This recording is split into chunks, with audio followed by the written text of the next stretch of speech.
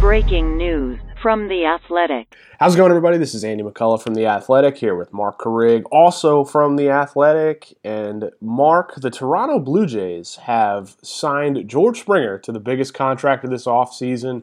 6 years, $150 million. It's the first nine-figure outlay we have seen this winter. Spring training theoretically starts in 3 weeks. What's your impression of the deal? Well, congratulations to the Blue Jays. After accumulating a bunch of silver medals this winter, they went and got their guy. So that's now back-to-back winters where the Blue Jays have made a significant signing, right? Like, so they got Ryu last year, Springer this year. I think it goes along with the general trajectory of how they see themselves, right? They've accumulated young talent. They're now augmenting it with established players from the open market, kind of a typical playbook for a team that's trying to throw its window open for contention.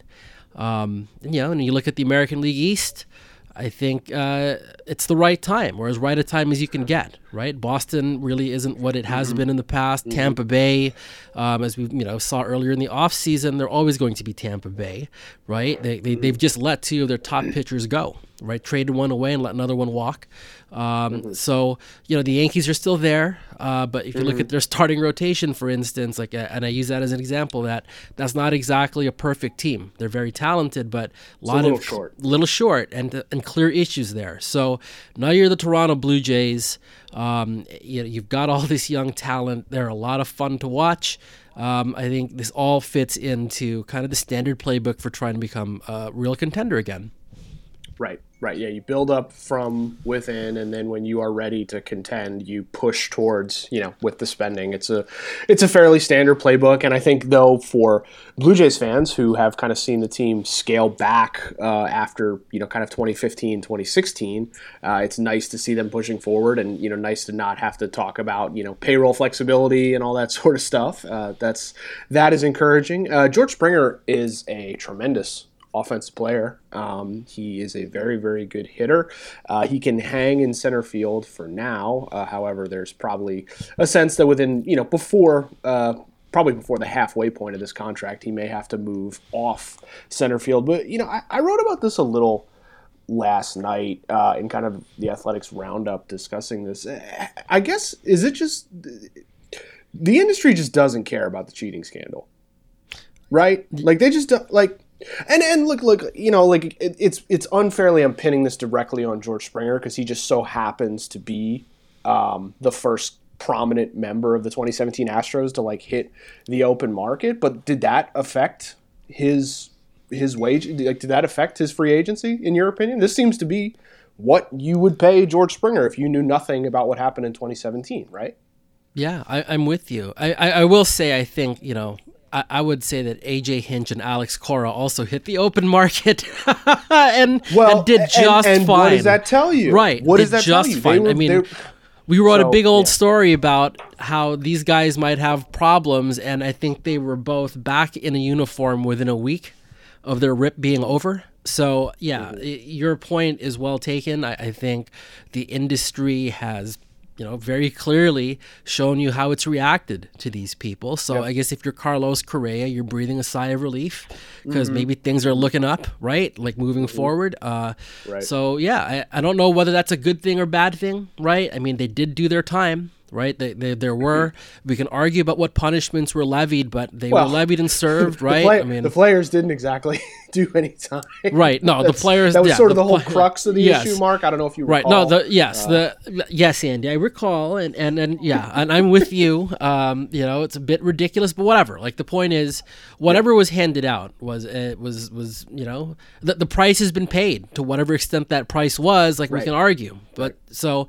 I think what's interesting partly too, I look at this, the Mets had been seen as a giant contender for George Springer, right? Like it was a need.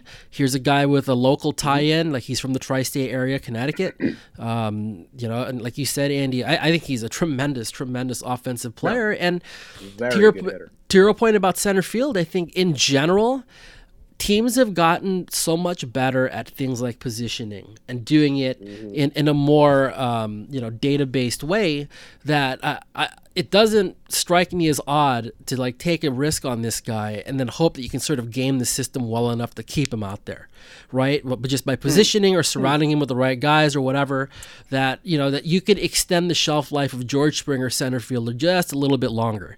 And when you're talking about deals like this, any extra time you get on that meter is huge. So, I think the Mets had an offer of 6 for $125 out there, which is, in one way surprising to me because, that's a 9-figure contract when they've got potentially 2 or 3 more they're going to have to do here in the short term, right? Lindor, if they extend him, is going to be a massive deal. Michael Conforto, if they extend him, a massive deal.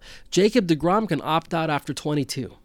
So this is a franchise with a lot of very clear, big-time, big-ticket items kind of in the near to midterm future. And yet they still put an offer out there, of that level, 6/125 for George Springer, which I thought was super interesting, and maybe an indication of kind of where they see themselves too. So I mean, that's a lot of risk, right? Like, I mean, Cohen's talking about wanting to be the Dodgers of the East, but man, that's a lot of big time deals they could be handing out here in the short term. I don't know how you're the Dodgers of the East if you lock yourself up that way. Well, I don't know how you're the Dodgers of the East if you don't ever pay the CBT, which the Dodgers did for 5 years en route to becoming the Dodgers of the East. So, it's not like you just – it costs money. It costs money. Hey, but we'll wrap this up. This is I think we both agree it's a very, very exciting move for the people of Toronto who did not see their baseball team play in 2020, and hopefully we'll be able to see them in person in 2021. Springer's a good player. Makes them, the Blue Jays to me, seem like certainly contenders in the American League East, wouldn't you say? Absolutely. I think so. And it's a great point about the fans up there. Didn't get to see their team, and they've been through some stuff, right, since their last playoff window. So another bit of excitement for them because Springer is just an outstanding player, and that team's loaded with a lot of really intriguing young talent. So they're going to be a lot of fun to watch and contenders in the East. Big time. Well, hey, thank you for joining our breaking news coverage. You can go to The Athletic's new headlines section for much more on this story. To get access to all of The Athletic's great sports content, visit theathletic.com/headlinepod, where you can join for just $3.99 a month. Have a good one.